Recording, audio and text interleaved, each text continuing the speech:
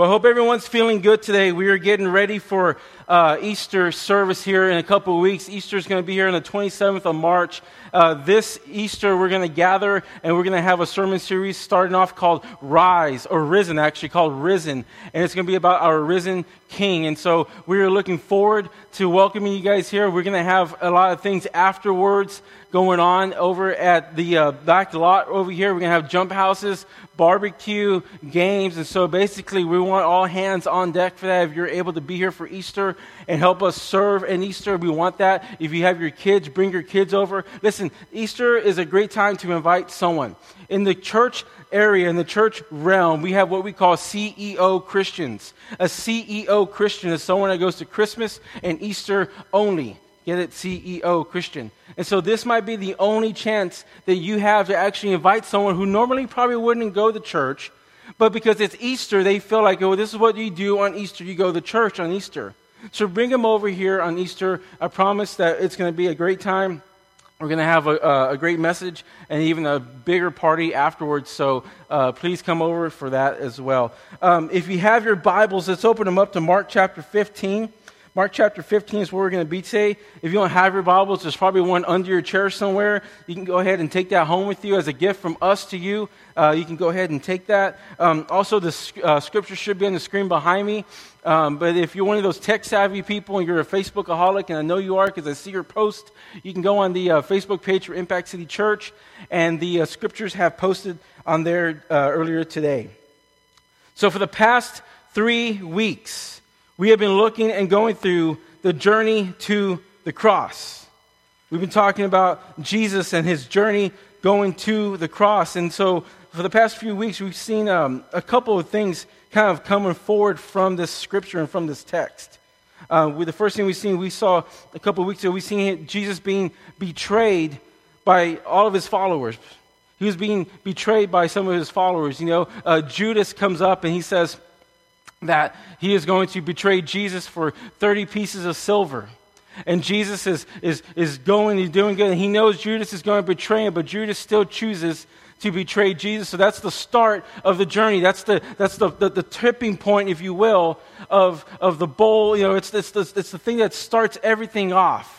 Is Judas betraying Jesus in that moment, and Jesus goes over to a garden to pray, and Judas comes up and he betrays him with a kiss on his cheek, and the guards come and they arrest Jesus. We saw him, after he was arrested, actually taken over to this courtyard and stand before a council of elders and chief priests and scribes of the church, of the local church, and he stood before them, and they were sending accusations about Jesus. They were saying that all these things that he was doing, which were lies, but they had to lie in order to convict Jesus. Have you ever been innocent of something? Like if you ever broken your mom's vase, and then your brother's like, no, he did it, when actually your brother did it. That's that, but worse. You know what I mean? So Jesus was standing before trial, and he was standing accused and condemned in our place. We learned that week that we're the ones that should be there on trial, because rightfully we are guilty. We'll talk about that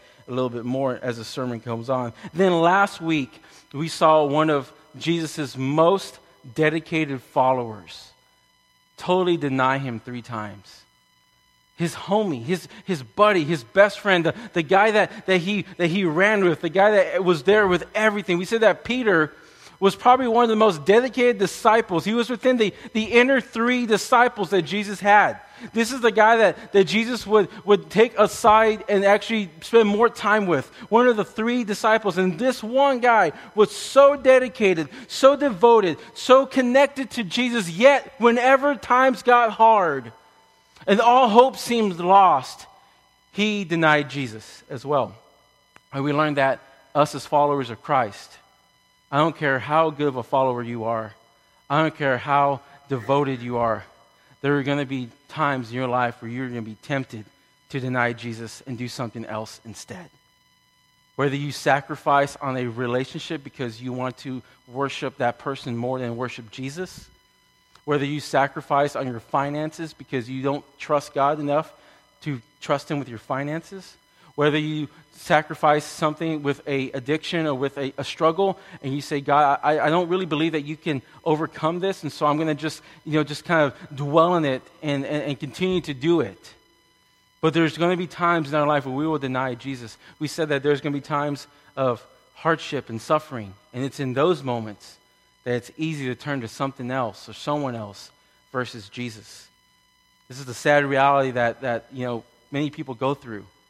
The sad reality that they go through the loss of a loved one, or maybe they get divorced or separated. They go through a really terrible, ugly, nasty breakup, and they, instead of running to the arms of Jesus, they run to the arms of the next person who just gives them affection.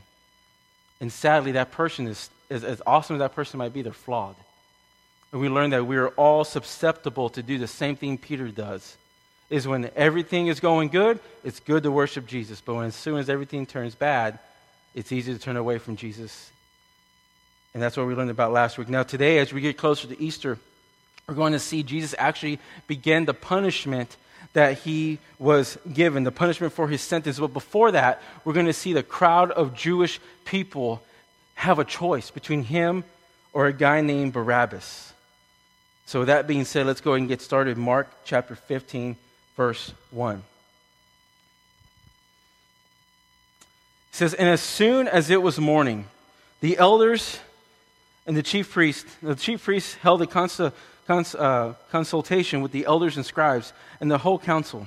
And they bound Jesus. That means they tied him up. They bound him and they led him away and delivered him over to Pilate.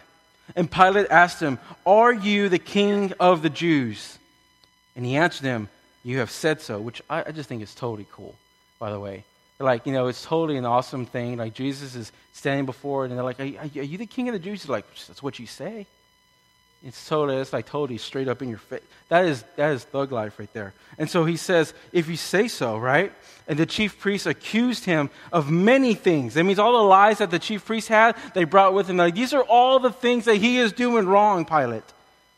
They accused him of many things, and Pilate asked him again. He says, "Have you no answer to make? See how many charges they bring against you." But Jesus made no further answer, so that Pilate was amazed. Pilate was amazed. Now, here in the presence of Pilate, Jesus does not defend himself at all. He stands before Pilate silent. If anything, he actually accepts the accusation that he is the Son of God. If that's what you say I am, then that's who I am. He actually stands there and does nothing to defend himself. Just like a lamb being led to the slaughter, it does not defend itself. I don't know if you've ever been in that situation before. I'm Hispanic, and so we do a lot of cabrito, if you know what I'm talking about, you know what it means. But that goat never sees it coming. You know what I mean? Like, straight up. And so Jesus, just like an innocent lamb being led to the slaughter, does not defend himself. Jesus does not defend himself. It's the fulfillment of what the prophet Isaiah said. He said that he was oppressed and he was afflicted, yet he opened not his mouth. Like a lamb that is led to the slaughter, like a sheep that is before the shears, he is silent, and he opened not his mouth. He didn't even bother. He knew what was coming, and he welcomed it with awesome open arms. Let's keep reading. Verse 6. Now at the feast he used to release for them one prisoner from whom they asked. So Pilate was accustomed to letting go one of the prisoners that was locked up in jail. And among the rebels in the prison who had committed murder in the insurrection, there was a man called Barabbas. Okay, remember the name Barabbas. There was a man in there called Barabbas for murder. And then in verse 8 it says, "And the crowd came up and they begged and they asked Pilate to do as he usually did for them. And he asked them, 'Do you want me to release for you the king of the Jews?' Because he perceived that it was out of envy that the chief priests had delivered him up." Pilate wasn't dumb. He knew that Jesus was innocent. He knew that Jesus was not there for good reasons. He knew that it was because of some twisted, dirty, messed up reasons of the Jewish council. So he gives him a chance. "Do you want me to release this guy? He hasn't done anything." Verse 11. But the chief priests stirred up the crowd to have him released for them Barabbas instead. That means that they wanted Barabbas instead of Jesus. And Pilate again said to them, "Then what shall I do with the man you call King of the Jews?" And they cried out, "Crucify him." And Pilate said to them, "Why? What evil has he done?" But they shouted out even more, "Crucify him." This is sadly ironic in a way. Because just a week earlier, as Jesus rode in on the back of a donkey, the same people who are now yelling, "Crucify him," were once yelling, "Hosanna, Hosanna, glory in the highest. Hosanna, blessed is the one who comes in the name of the Lord. Hosanna." And these same people who were so for Jesus just a week earlier have changed their tune, and now they are calling for his death. That's weird. We tend to do the same thing, though.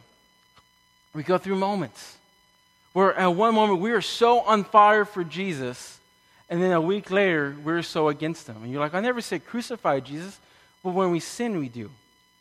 When we sin, we say, "Crucify him. I'd rather pick this other than Jesus." So we see a lot of reflection of ourselves in there. And in verse 15, let's keep going. So Pilate, wishing to satisfy the crowd, releases for them Barabbas. Let me just stop right there. When you choose to go with the crowd, you will never choose Jesus. Truth in there. When you choose to go with the crowd, you will never choose Jesus. Jesus never went with the crowd. The whole crowd was following Jesus just a couple of verses earlier, a couple of chapters earlier. And Jesus turns to the crowd and says, "If you want to follow me, pick up your cross and then follow me." The cost of following Jesus is high. It is everything that you are. We'll talk about that in just a minute. But if you want to follow Jesus, you will not be a people pleaser. Let me say that again. If you want to follow Jesus, you will not be a people pleaser. Following Jesus is not a fancy, awesome thing to do. So Pilate, wishing to please the crowd versus wishing to do what is right, decides to allow Barabbas to be released. So he releases the murderer, the guilty one, Barabbas.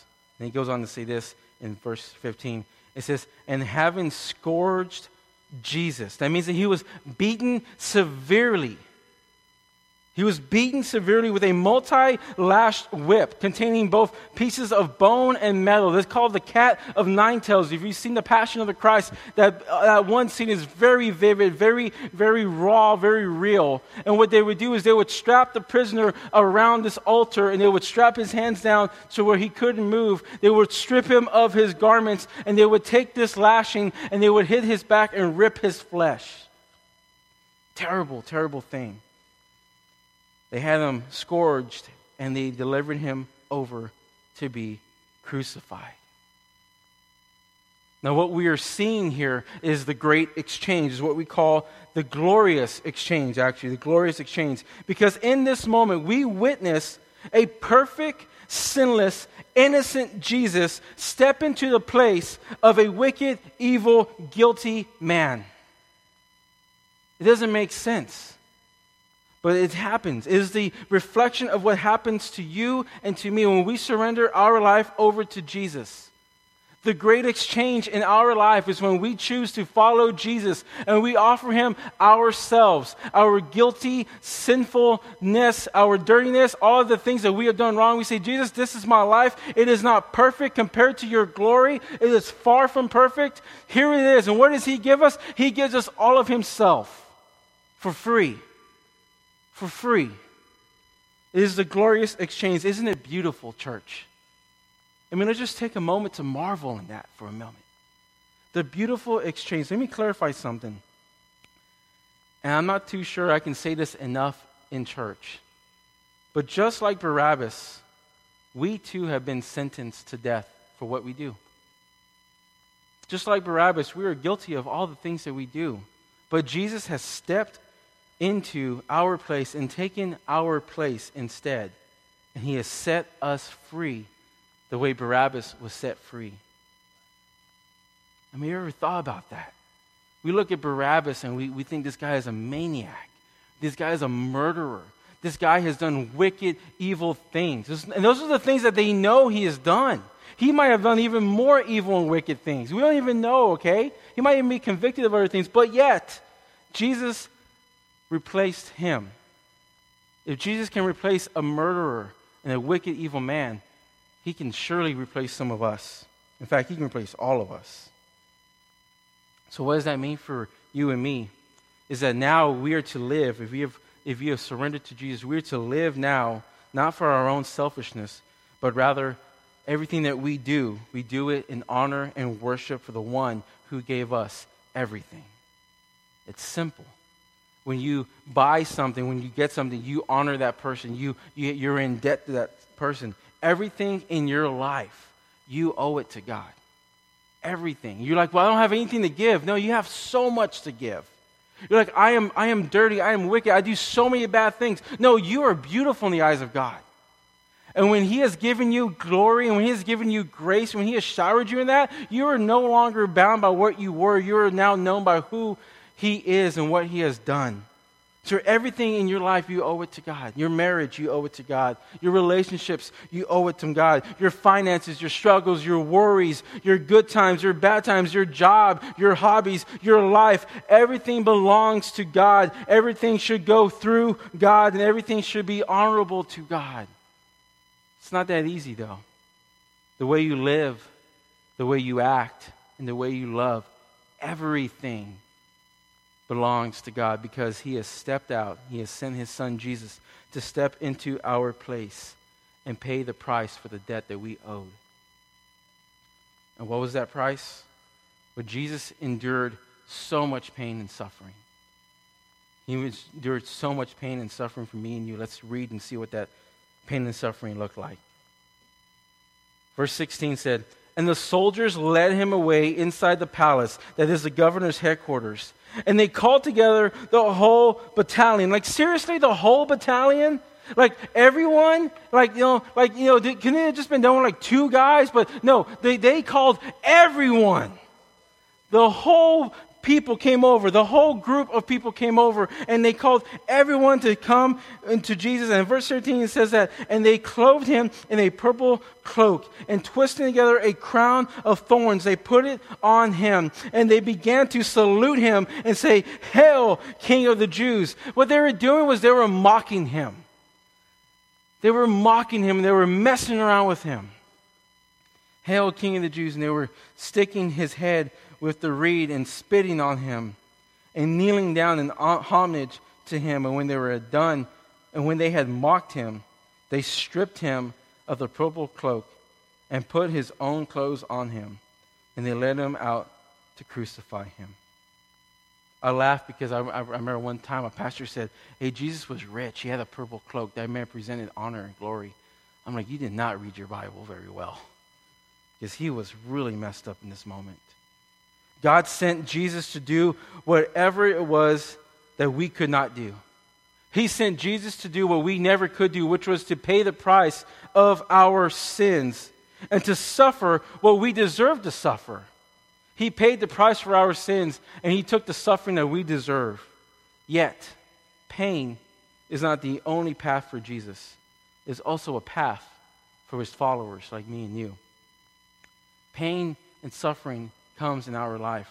While Jesus at the ultimate level paid and suffered for in our place, on a whole nother level, Jesus' suffering blazes the trail for us to follow him through.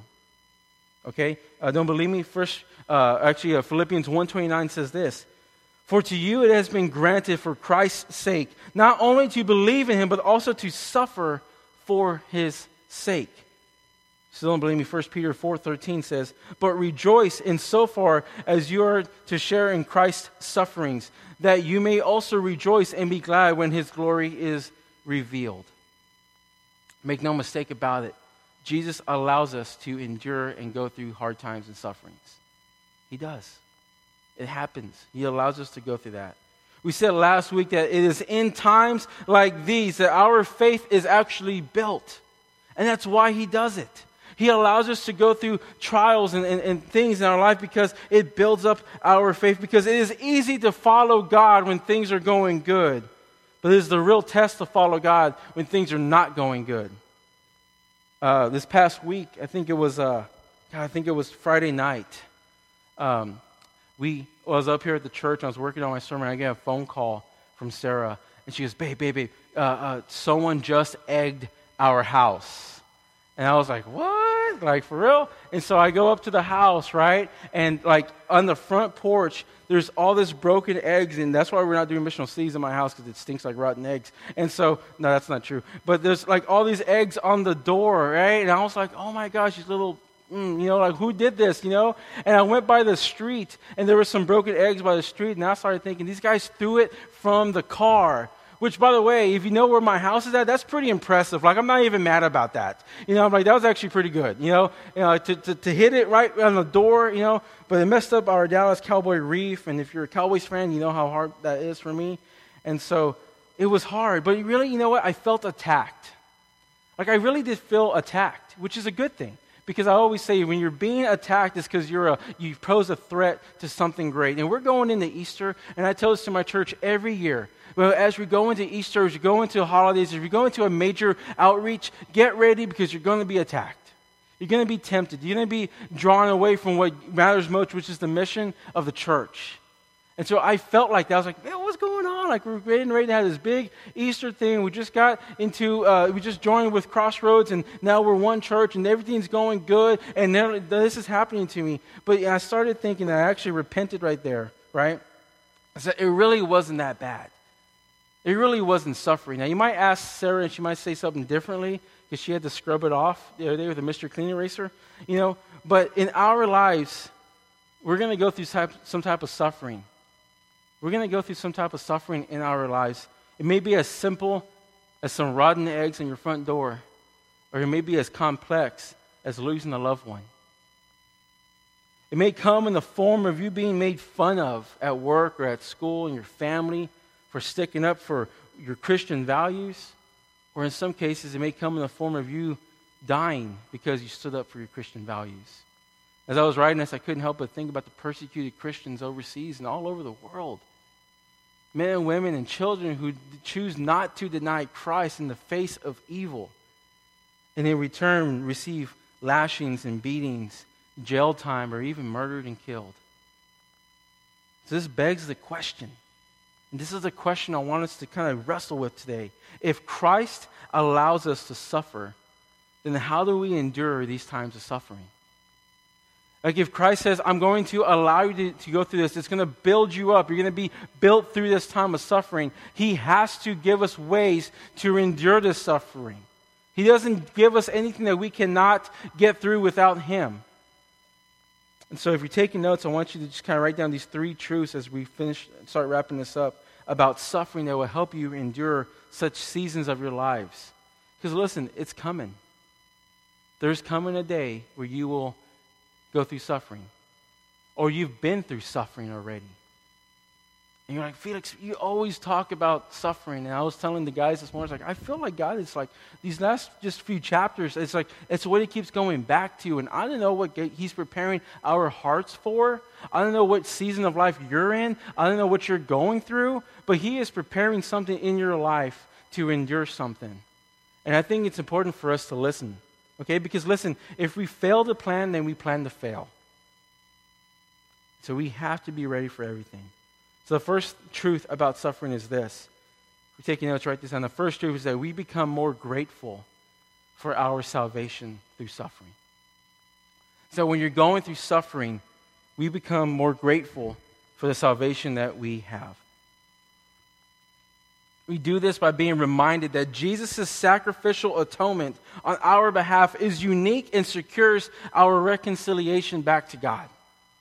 It means that when we're going through suffering, we can be sure and understand that Jesus has endured the same suffering. He has endured all the hard times. And because He has endured that, then we know that our salvation is secure because of what He has been through. And that should give us a lot of gratefulness on that behalf. The funny thing about suffering here on earth is that you can never outsuffer Jesus and what He went through here on earth. He endured an eternal suffering for us. He fought death and punched him in the face and came back and held the keys to life. And He did a great job of that, and He did it for us. Now, that being said, every time that we go through something, we should be reminded of how great Jesus is. And as you think about that, you really start to you let it sink into your life, you really start to be grateful for what he has done for you. I know for me, there was no greater reminder of my place in this world as thinking about Jesus on the cross for me. When I start to puff myself up, I think about Jesus on the cross. When I start to think that everything is going good, I think about Jesus on the cross. When I start to go through bad times and stuff happens in my life, I think about Jesus on the cross. And it reminds me that we have a God who has sent his Son to earth to live and to die for us, to have everlasting life. The second thing, if you're taking notes, is that we need to humbly acknowledge that God's people are being purified through the suffering. That we're being purified through the trials and the suffering. We were purified through suffering so that we may also be known and better reflect our Savior. I know I like to think about like a goldsmith when I reflect on this.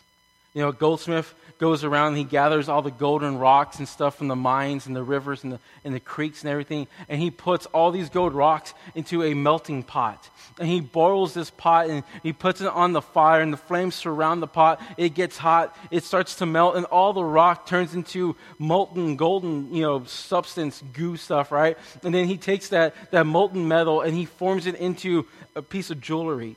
Or he forms it into like a block or a brick to trade or sell with. It's the same thing with us and God. God is our goldsmith.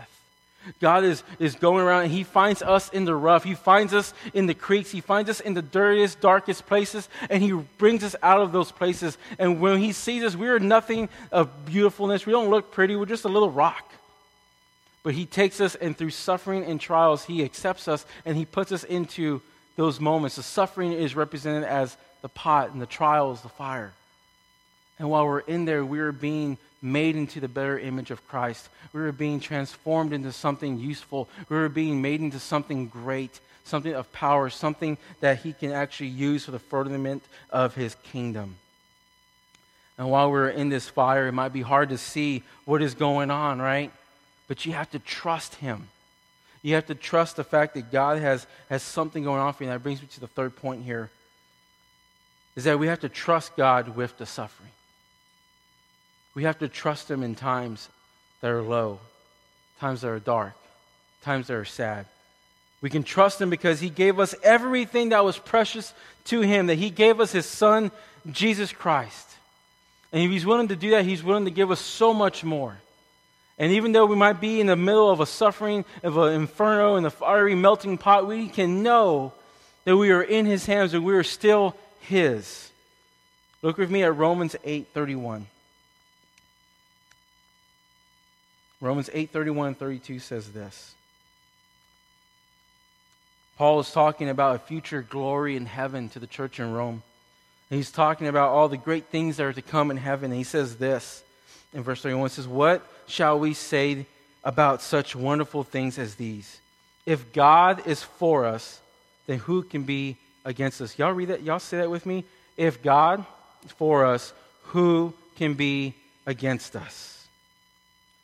Verse 32 says, "Since he did not spare even his own Son, but gave him up for all of us, won't he also give us everything else?"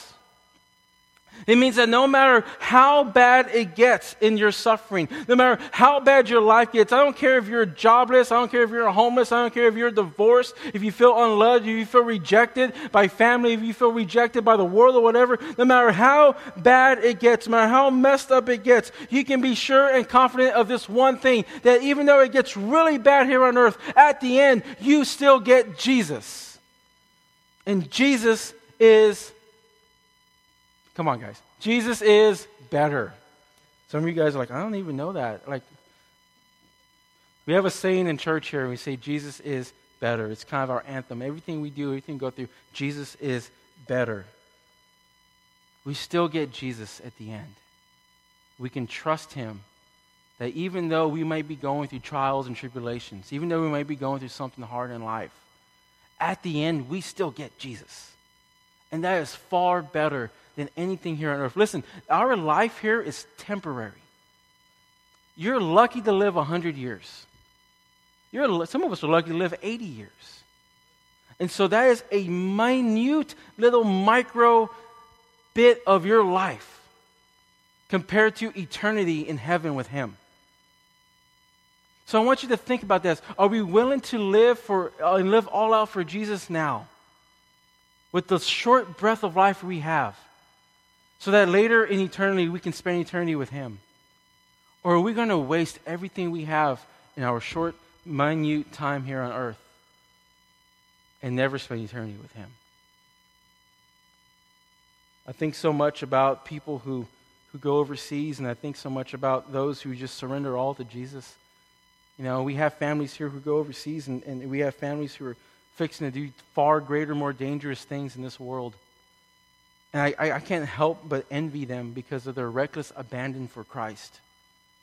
David Platt said one time in a conference, he said that there was a family in his church that was actually going over to India and the Middle East and those areas over there. They were sending families out there. And the father came up in front of the church with his young wife and his 2 young daughters, right? And they were like, aren't you afraid? Like, don't you know what's over there? Aren't you afraid of what's to happen? You're in so much danger over there. And he said, you know what? The father said, we are in far more danger of being safe here than we are over there. Over there, we are doing what God wants us to do. Over here, we're neglecting what God wants us to do. You might not be called to missions, but we are all called to live for Christ. And at some point in our lives, we will endure some type of suffering. We will endure some type of trial. We will endure some type of fire in our lives. And the true testimony is how you come back from that. Are you going to be like Peter and deny Jesus in that moment? Are you going to be obedient, and are you going to be loving and patient with the process and see what happens on the other side? The next time your life rolls into a season of suffering, remember that Jesus has endured more suffering for you than you can ever imagine. And He did that so that you can have eternity. Now, I'll just be straight up. You'd be a fool not to take that offer. So be grateful for your salvation. Enjoy the time of the purification of the suffering. And you have joy through the process. And trust God through it all. I'll end with this. For I consider that the sufferings of this present time are not worth comparing to the glory that is to be revealed in us. Let's pray.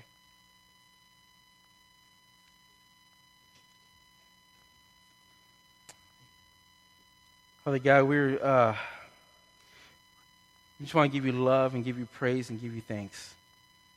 But you have sent your Son to die on the cross for us. You have sent Him to be bruised and beaten for us. You have sent Him to be afflicted, condemned, mocked, humiliated for us. And Lord, while you may not require us to you may have done that for us, we still go through suffering at times in this world. And we just give praise and thanks for what you're doing. Give praise and thanks to the fact that you are taking us to a whole nother level. Lord, may you just be revealed to us in these moments and these times. May we be reminded of how awesome you are. Even through the suffering, even through the pain, even through the hard times, you are still better. That Jesus, you are better than anything in our lives. May we just learn to love you and trust you through those times. May we pursue you like a love-struck bride in this beautiful marriage between the bride and the groom, us and you. And church, we're just here today. May we just take a moment to just kind of just reflect on our own hearts. And maybe we've done this. Maybe we have pushed Jesus away.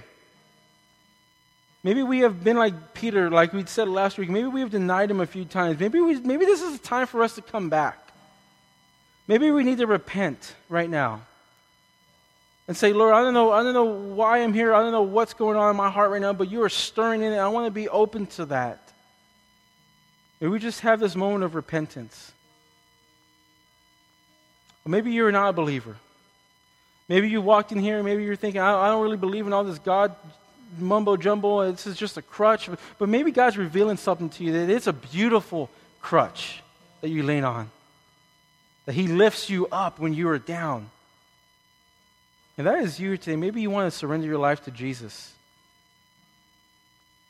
Christian, I just ask that is you today. Will you make that declaration in your heart today? Will you just say, Lord, I need you. I need you to come into my life. I need you to forgive me. I want to accept your grace, accept your glory, accept all that you have offered, all that you have given, and I want you to come into my life and wipe it clean. I want to be released free from the trials that I am about to endure for eternity, and may you step into my place, Lord, the way you did Barabbas. May you save a wrecked soul like me.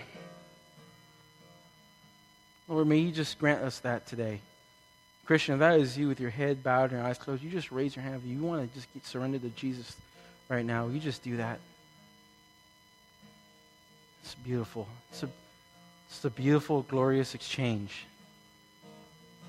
Lord, I pray for this church. I pray for everyone in it. May we be a church of love. May we be a church of grace. May we be a church that endures times together. May we be a community that grows closer together through the life that we live on mission for this great city of Corpus Christi, Texas. Lord, may you continue to grow in us a passion for you that can never be quenched. In Jesus' name we pray. All God's people said, amen. Let's worship one more time.